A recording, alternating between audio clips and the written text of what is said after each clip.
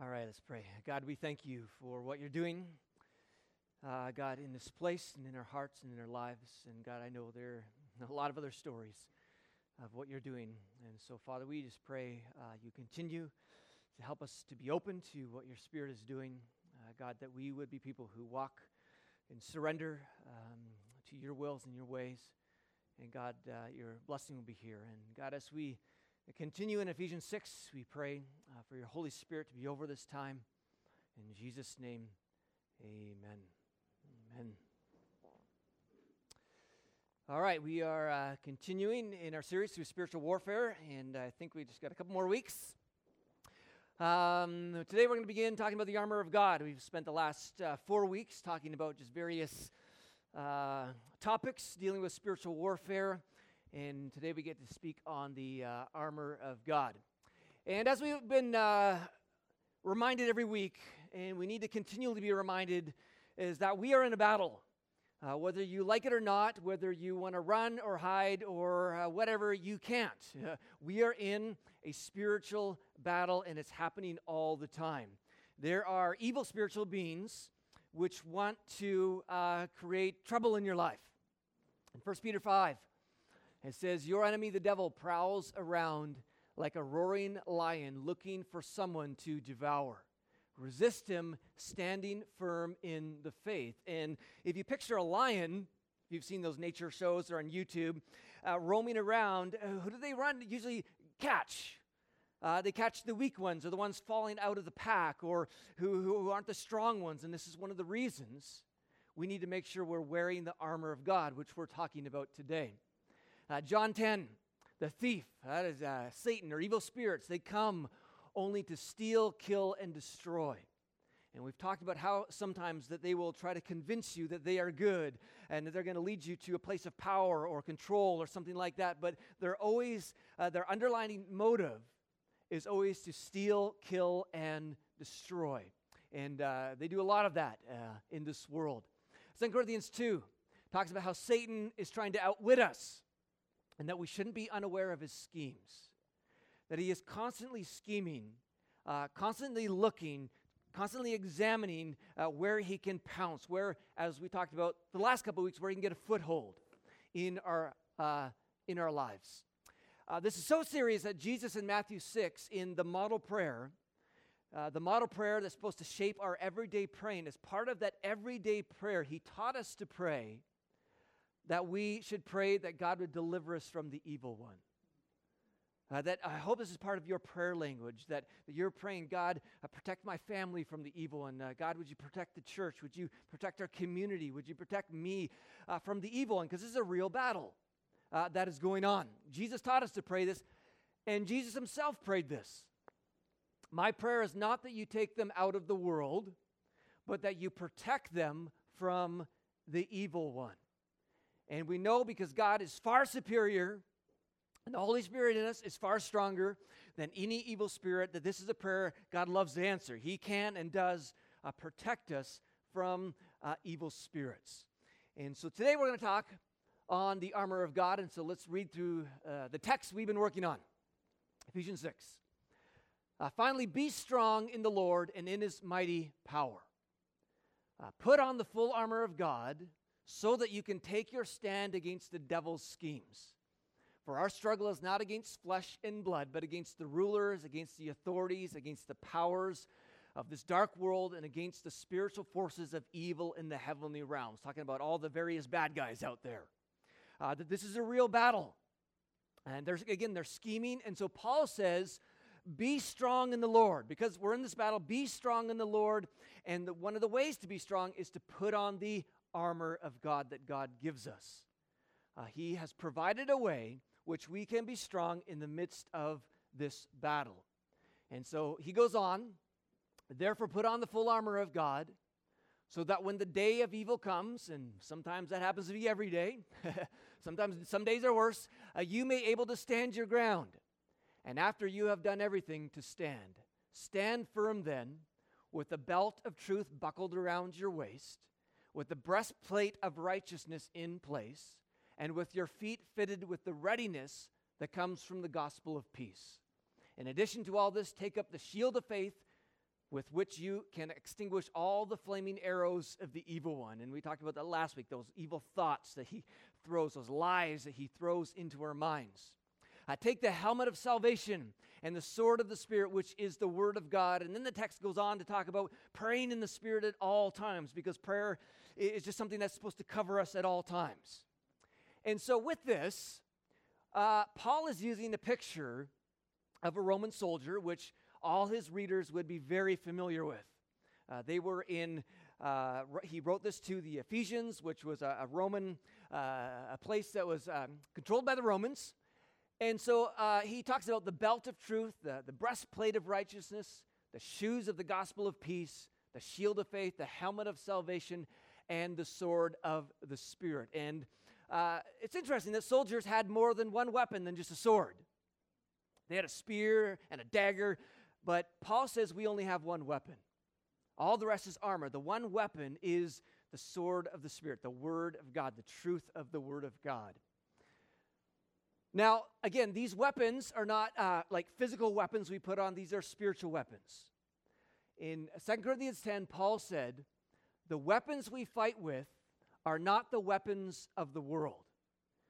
Because when you're dealing with evil spirits, worldly weapons don't help much. Like on TV, you know, when they shoot and it goes right through them, that's what worldly weapons do. I mean, you need spiritual weapons. And this is talking about spiritual weapons. The weapons we fight with are not the weapons of the world. On the contrary, they have divine power to demolish strongholds. That this armor has divine power to it. This sword has divine power. This isn't just your strength or my strength or worldly strength. This is divine strength. And so he tells us to put this armor on. That's an action statement. He's writing this to believers. Put on your armor.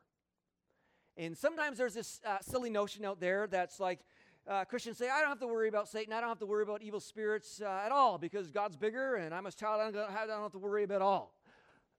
But Paul is writing this to Christians. He's telling believers, put on the armor of God. And so you can have it on or you can not have it on. When you have it on, you are strong and mighty in God. When you don't have it on, you are open to attack. Put on the full armor of God so that when the day of evil comes, you may be able to stand your ground, implying if you don't have this armor on, you're not going to be able to stand. You're going to be defeated. You're going to be open to attack. You're going to have killing and stealing and destroying going on in your life. And after you've done everything to stand, stand firm then. We're not to run, ever. We are to stand firm. In fact, the breastplate of righteousness, they never didn't have armor in the back. It was just in the front. A Roman soldier was never to run. They were to stand firm and to press forward, and this is what we do in the power of Jesus. We are not to be afraid of evil spirits. We're not to run, but to stand, because when we're wearing the armor of God, we are strong in Him. Now he says, put on the full armor of God, because He's watching. We never take it off. A Roman soldier, when he would go into a battle, would put the armor on. When he's done the battle, he'd take it off. Not so with us, because our battle is not done today, and it's not going to be done tomorrow. It won't be done until Jesus returns or we end up in the new heavens and the new earth through death. I mean, it's going to be a battle. We never, ever take it off. And we don't take this off because Satan's always watching. Again, he's like a roaring lion looking for someone to devour. And there are times when you may feel strong and you have the armor of God in. You're like, I'm feeling victorious. And it's that point often where we end up in danger, if you're anything like me. Because usually when I'm feeling great and wonderful and strong, it's like when I don't have to really pray as much. I don't need to worship as hard. I mean, things are great. And this is when we begin to let go of the armor of God. As Luke 4 says, when the devil had finished all his tempting, when he was tempting Jesus, he left him until an opportune time. And he does this with us as well. There might be times when we have the armor of God and we're strong, and Satan says, can't do much there. I'll wait for an opportune time. I'll wait till he puts the shield down. I'll wait till she takes off that armor and or the helmet, and then I'm going to make my move.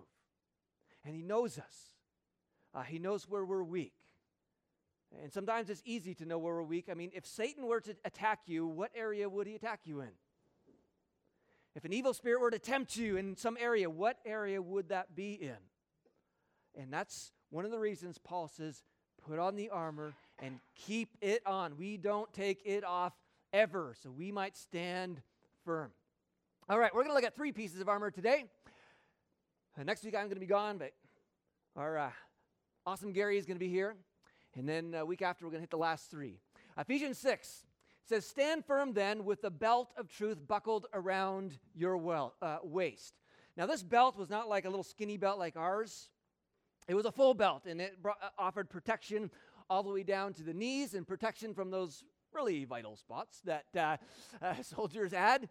But he says, stand firm with it buckled around your waist. Don't take off the belt of truth. Now, what is truth? Is the old question that Pilate asked. Well, the truth is it combats lies, as we talked about last week. One of our pieces of armor is the truth. This is to combat the weapon Satan uses, that we talked about last week, which are lies. His favorite weapon is to throw lies at us, to throw those flaming darts of doubt, those little lies. And John 8 says he was a murderer from the beginning, not holding to the truth, for there is no truth in him.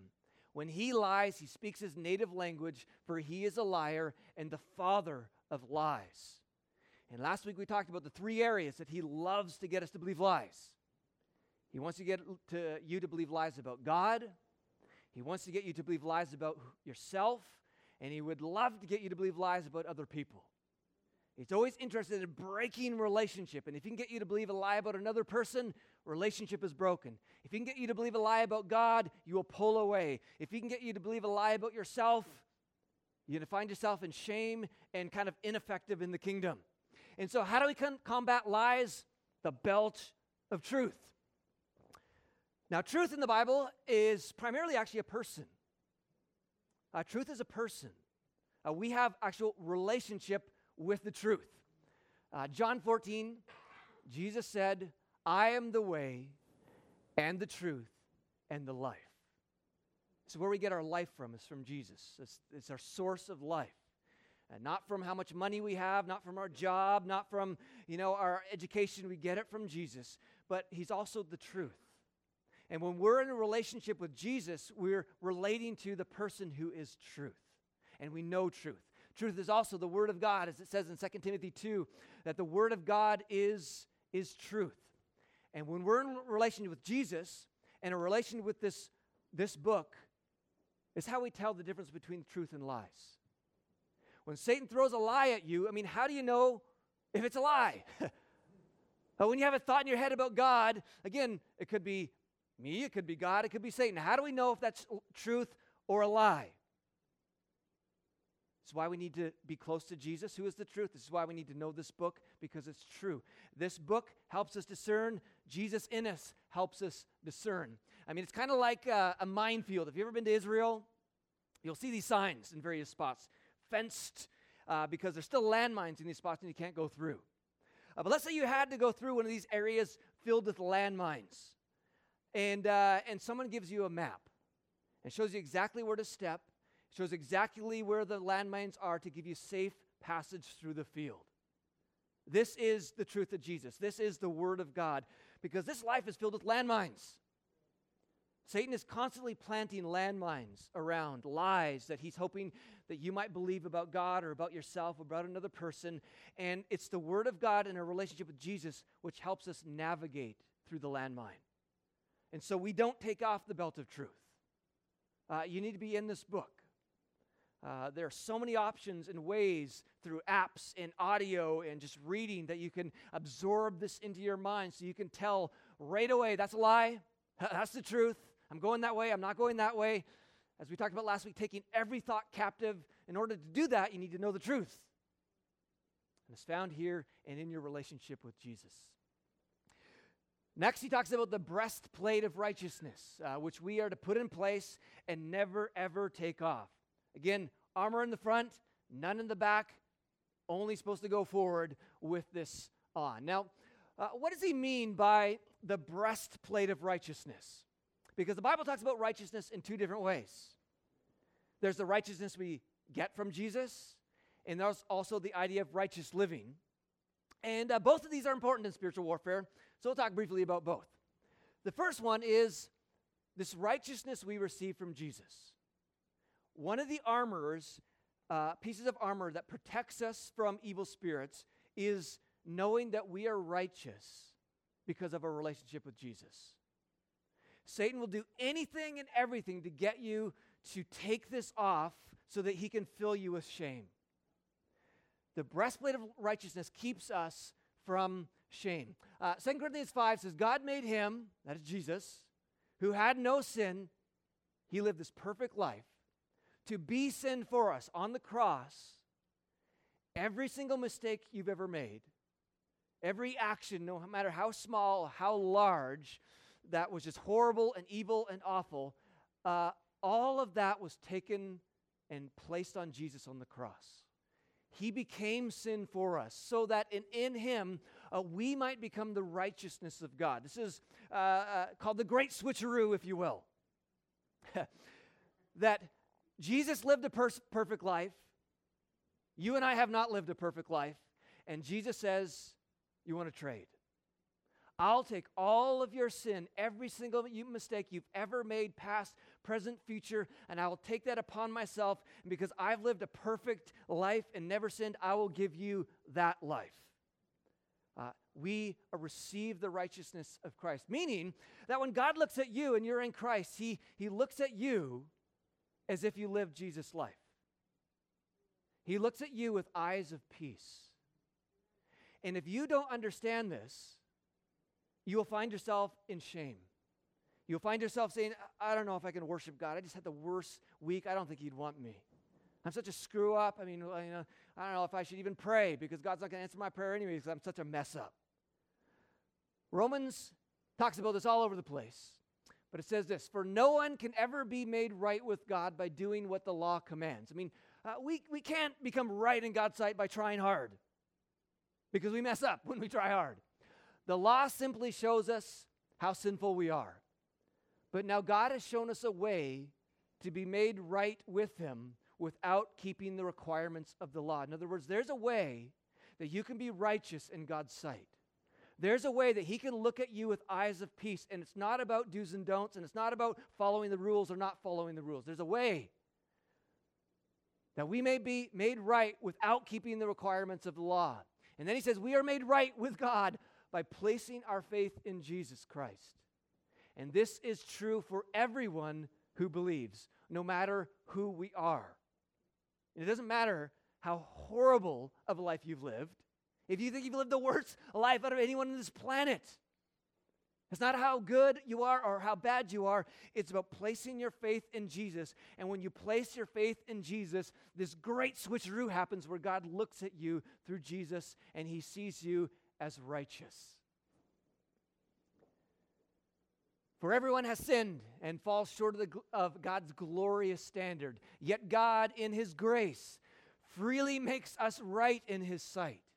He did this through Christ Jesus when He freed us from the penalty of our sins. For God presented Jesus as the sacrifice for sin.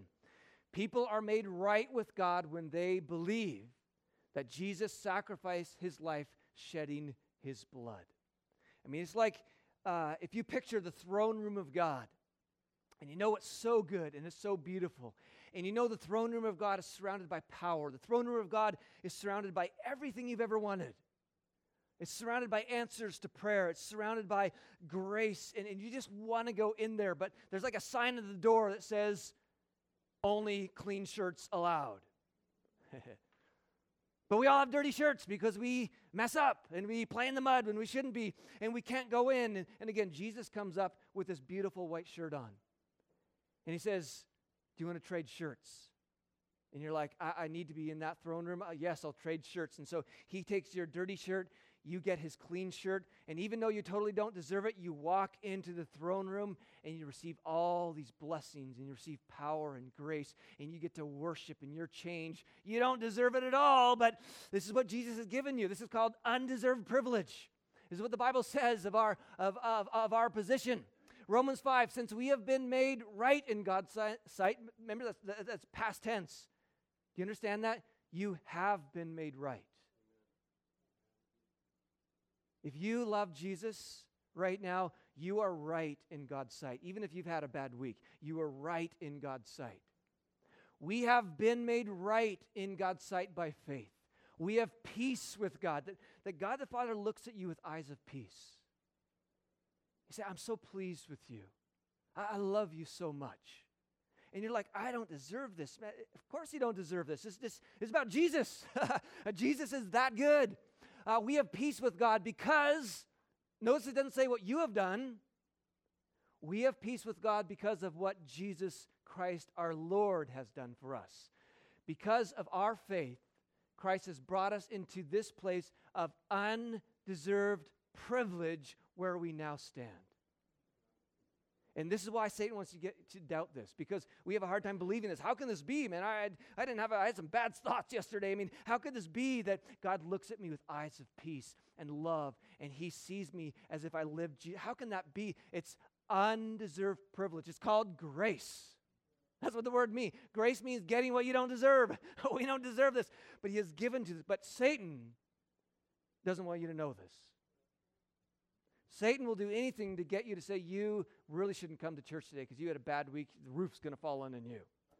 You better not pray because God's not going to answer your prayer because, whatever. Or, you should be ashamed of yourself. He wants to push you into a place of shame where you move outside of this righteousness and all of a sudden it's based upon how good you're doing.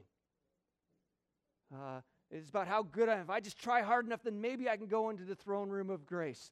He wants us to be filled with shame, which brings hopelessness, which brings depression, a feeling of failure and isolation. It makes you want to disappear. It makes you think that everything's your fault. It makes you think you can't be forgiven. It leaves you with a deep hatred of yourself. It leaves you powerless. It makes you feeling like you're a mistake and you have no value. It makes you feel like you don't deserve to be loved, forgiven, and cared for. It makes you feel that you can't receive God's grace, that you actually need to work for it. It makes you feel that you need to somehow pay off your sin in order to get back into God's presence. These are the lies Satan wants you to believe. But Jesus says, I look at you with eyes of peace. I have made you righteous. Come into my throne room and be changed. So what it says in Hebrews, that we can boldly go into the throne room of grace. I mean, again, just picture the throne room of grace, and he says you can boldly go in. And if you understand the righteousness that God has given you, it doesn't matter how bad of a week you've had, you can go boldly in. But if you believe the lies of Satan, you're going to say, well, I better not go in. I can't go in. I've just had a horrible week. This is bad. God's going to really condemn me and beat me up because I've had a bad week. Those are lies from Satan. He has given you righteousness. It says you can boldly go into the throne room of grace in your time of need. I mean, when are you in need? It's when you're at your worst. And he says you can boldly go in even when you're at your worst because you've been covered by the righteousness of Jesus. I mean, don't let shame cover you. Satan wants to condemn you. But in Jesus, it says there is no condemnation for those who are in Christ Jesus. Satan constantly, if you have feelings of condemnation, that's just one way to know it's not from God. God will convict you. He will always draw you close. And one of the ways you know the difference between condemnation and God's conviction is God's conviction always brings you close to him because you know he's the answer.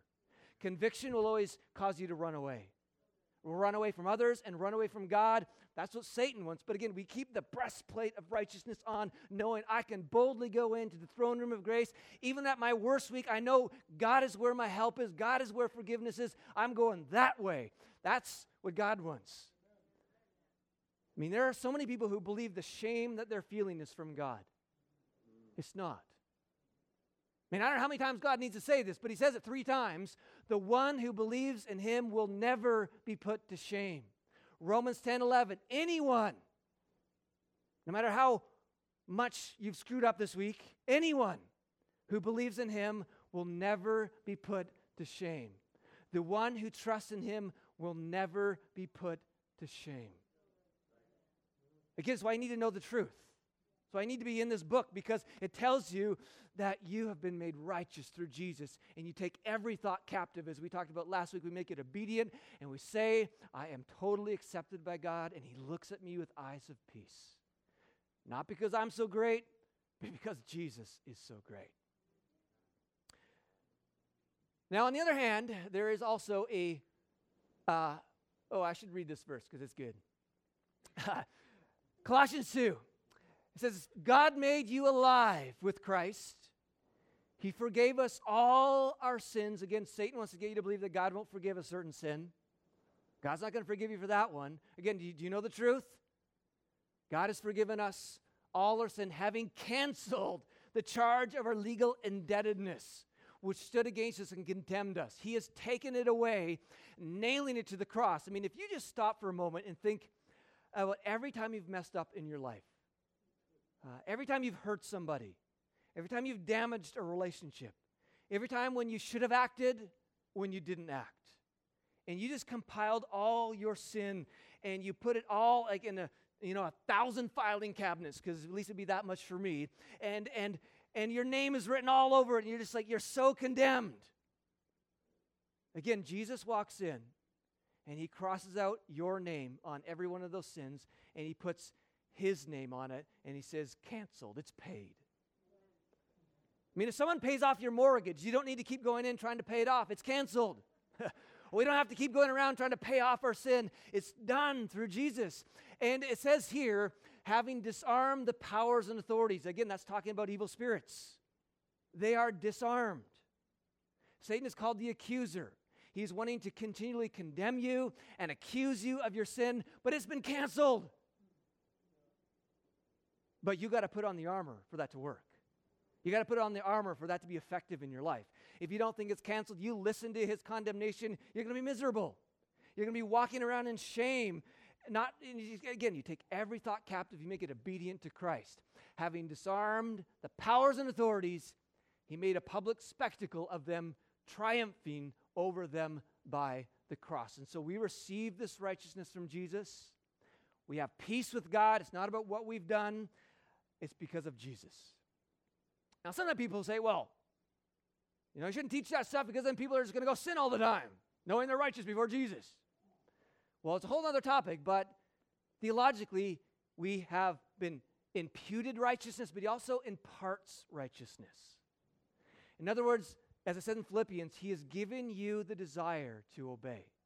And if you're a follower of Jesus, he not only gives you righteousness, but he births in you this desire to love him and to follow him. I don't know why anyone, after receiving the gospel, would just say, well, I'm just going to sin all the time because I'm forgiven. That makes no sense to me. I mean, imagine if you were dying of some incurable disease and there was no hope, and some guy spends $20 billion of his own money and risks his life, and he finds the cure for you. And he does this for you, and he brings it, and he cures you. You wouldn't, after that, spit in his face and punch him in the face. You'd be like, man, I owe you my life. And this is how we respond to Jesus.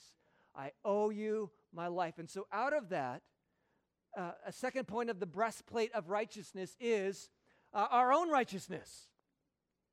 That there is the armor of Jesus' righteousness we don't take off. We don't allow thoughts of condemnation. We don't allow thoughts of shame into our mind. We push those away by the truth of Jesus.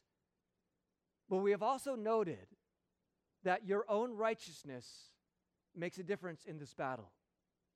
You remember this text? We've talked about this a lot. And do not give the devil a foothold. When you don't live a righteous life, you create footholds in your life. You're still righteous in God's sight, but you've created a foothold which the enemy now has authority over your life in an area. You basically give him legal ground. I mean, if you continue in anger and you're not dealing with anger, that will become a foothold. You're still righteous in God's sight, but you've got a foothold, and Satan is at work. Your own righteous living keeps the enemy away. Just living for Jesus, loving people, loving him is really important for you in this spiritual battle. And we've talked quite a bit about that, so we'll go on. All right, last one for today. And with your feet fitted with the readiness that comes from the gospel of feet. Now, they had pretty funky boots for soldiers back in those days, air-conditioned and everything. This is what their boots, they had spikes on the bottom. And Paul says here to make sure you keep these boots on as part of your armor all the time. Again, we never take these boots off. Now, this phrase can be awkward to figure out what it means because in the Greek, literally it says this: and having shod yourselves as to the feet in readiness of the gospel of peace. Say what? Well, that's exactly what theologians say. Say what? I mean, what does Paul mean, right? There are two options. One is he's talking about putting on these shoes means sharing the gospel of peace. They bridge off Romans 10. How beautiful are the feet of those who bring good news. The NIV, which we're using here, takes the other approach, meaning that we put on the shoes of peace, meaning that we stand in the peace that the gospel gives us.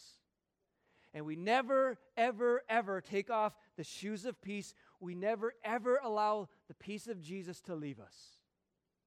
That we remain in the peace that God gives us no matter what is going on around us.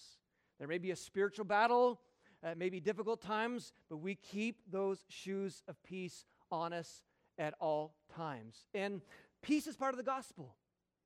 Not only do you receive righteousness, but you actually receive peace.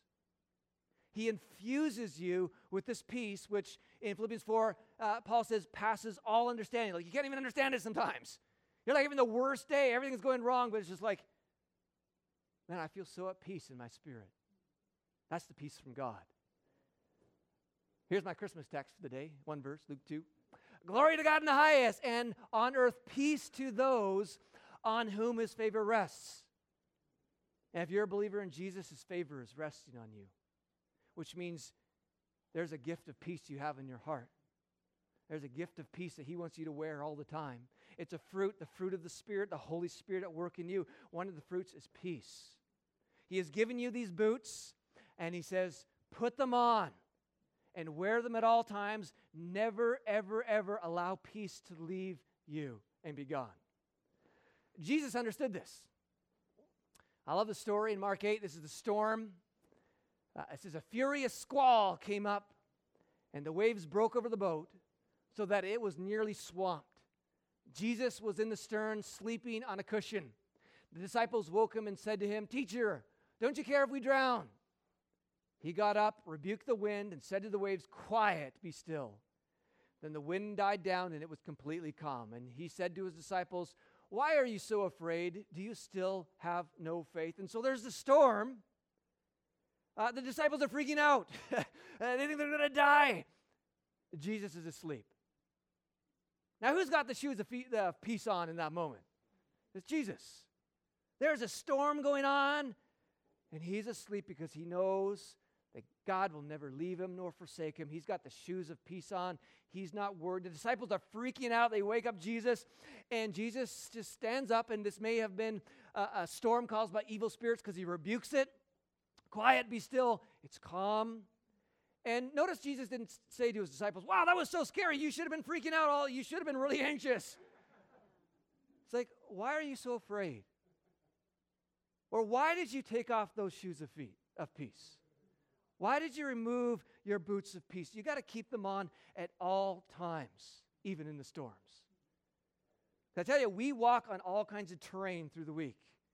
Sometimes we have difficult terrain. Sometimes that terrain seems impossible. But always between us and the terrain of this world, what do we have on? Our boots of peace. That there's always this insulator between us and this trouble, this insulator of peace, and we never take them off. And this is why we put on the armor of God. You gotta put them on. This is where you take every thought captive, and you just keep reminding yourself, you gotta walk in peace. And one of the reasons in context of spiritual warfare, why we can walk in peace, is because we know we have authority over evil spirits. Satan wants you to get scared of evil spirits. And I've had some people say, this is kind of a scary series, only if you don't understand your authority. Oh, you have authority over evil spirits. This is what Jesus said to the 72 disciples when they came back. They said, even the demons submit to us. When you're in Jesus, demons submit to you. Jesus replied, I saw Satan fall like lightning from heaven. In other words, I saw you do a big impact. You took out a lot of those evil spirits. That's awesome. And then Jesus says, I have given you authority to trample on snakes and scorpions and to overcome all the power of the enemy. He's not talking about literal snakes and scorpions, but he's talking about evil spirits. I have given you all authority over them. Nothing will harm you. However, do not rejoice that the spirits submit to you, but rejoice that your names are written in heaven. That's got to be our greatest joy. It's our relationship with Jesus. If your ministry, if your ability to cast out demons, if your prophetic gift, if anything else gives you more joy than your relationship with Jesus, you are headed into trouble. It's got to be about Jesus. But we have authority. And because you have authority, you don't fear. I mean, when a little ant is walking down the next to you, you're not like, an ant. Well, maybe some of you are, but you shouldn't be, because you know you're bigger, right? You know you're stronger. And this is what we keep the shoes of peace on. Philippians 1 says, don't be intimidated in any way by your enemies. And for them, this may have meant persecution, which means being hurt, which is pretty scary. But he says, don't be intimidated. Don't take off your shoes of peace. This may be evil spirits. Don't be intimidated by them. You keep those shoes of peace on. This will be a sign to them that they are going to be destroyed, but that you are going to be saved even by God himself. And are you walking in peace today? You got those shoes of peace on, protecting you from the troubles of this world. You got the breastplate of righteousness, knowing that God doesn't shame you. He doesn't condemn you. He loves you more than you could ever know. And you have the belt of truth on. Be in this book. And so, God, we just pray you would help us to seal this armor onto our lives. God, that you would help us carry the belt of truth. That you'd help us to stand in the righteousness that we have been given through Jesus Christ. And God, that you would just help us to walk in peace at all times. That we just never take those shoes off. Knowing, God, that you will never, ever leave us nor forsake us. And that is truth. I know Satan wants us to doubt us, but you will never leave us nor forsake us. And so in that we stand. In your righteousness we stand. In Jesus' name, amen. Amen. All right, thank you for hanging in there today. Call the worship team up, and we're going to close as we worship. And as we worship, again, just as you can open your heart to evil spirits and create a foothold, when you worship, you're opening your heart up to Jesus. And when you open your heart up to Jesus, he transforms you. His presence transforms you. And so the more you just enter into his presence, into his love, and just make it about Jesus, the more you're going to find yourself being transformed, the more you're going to encounter his goodness and love. So let's worship him.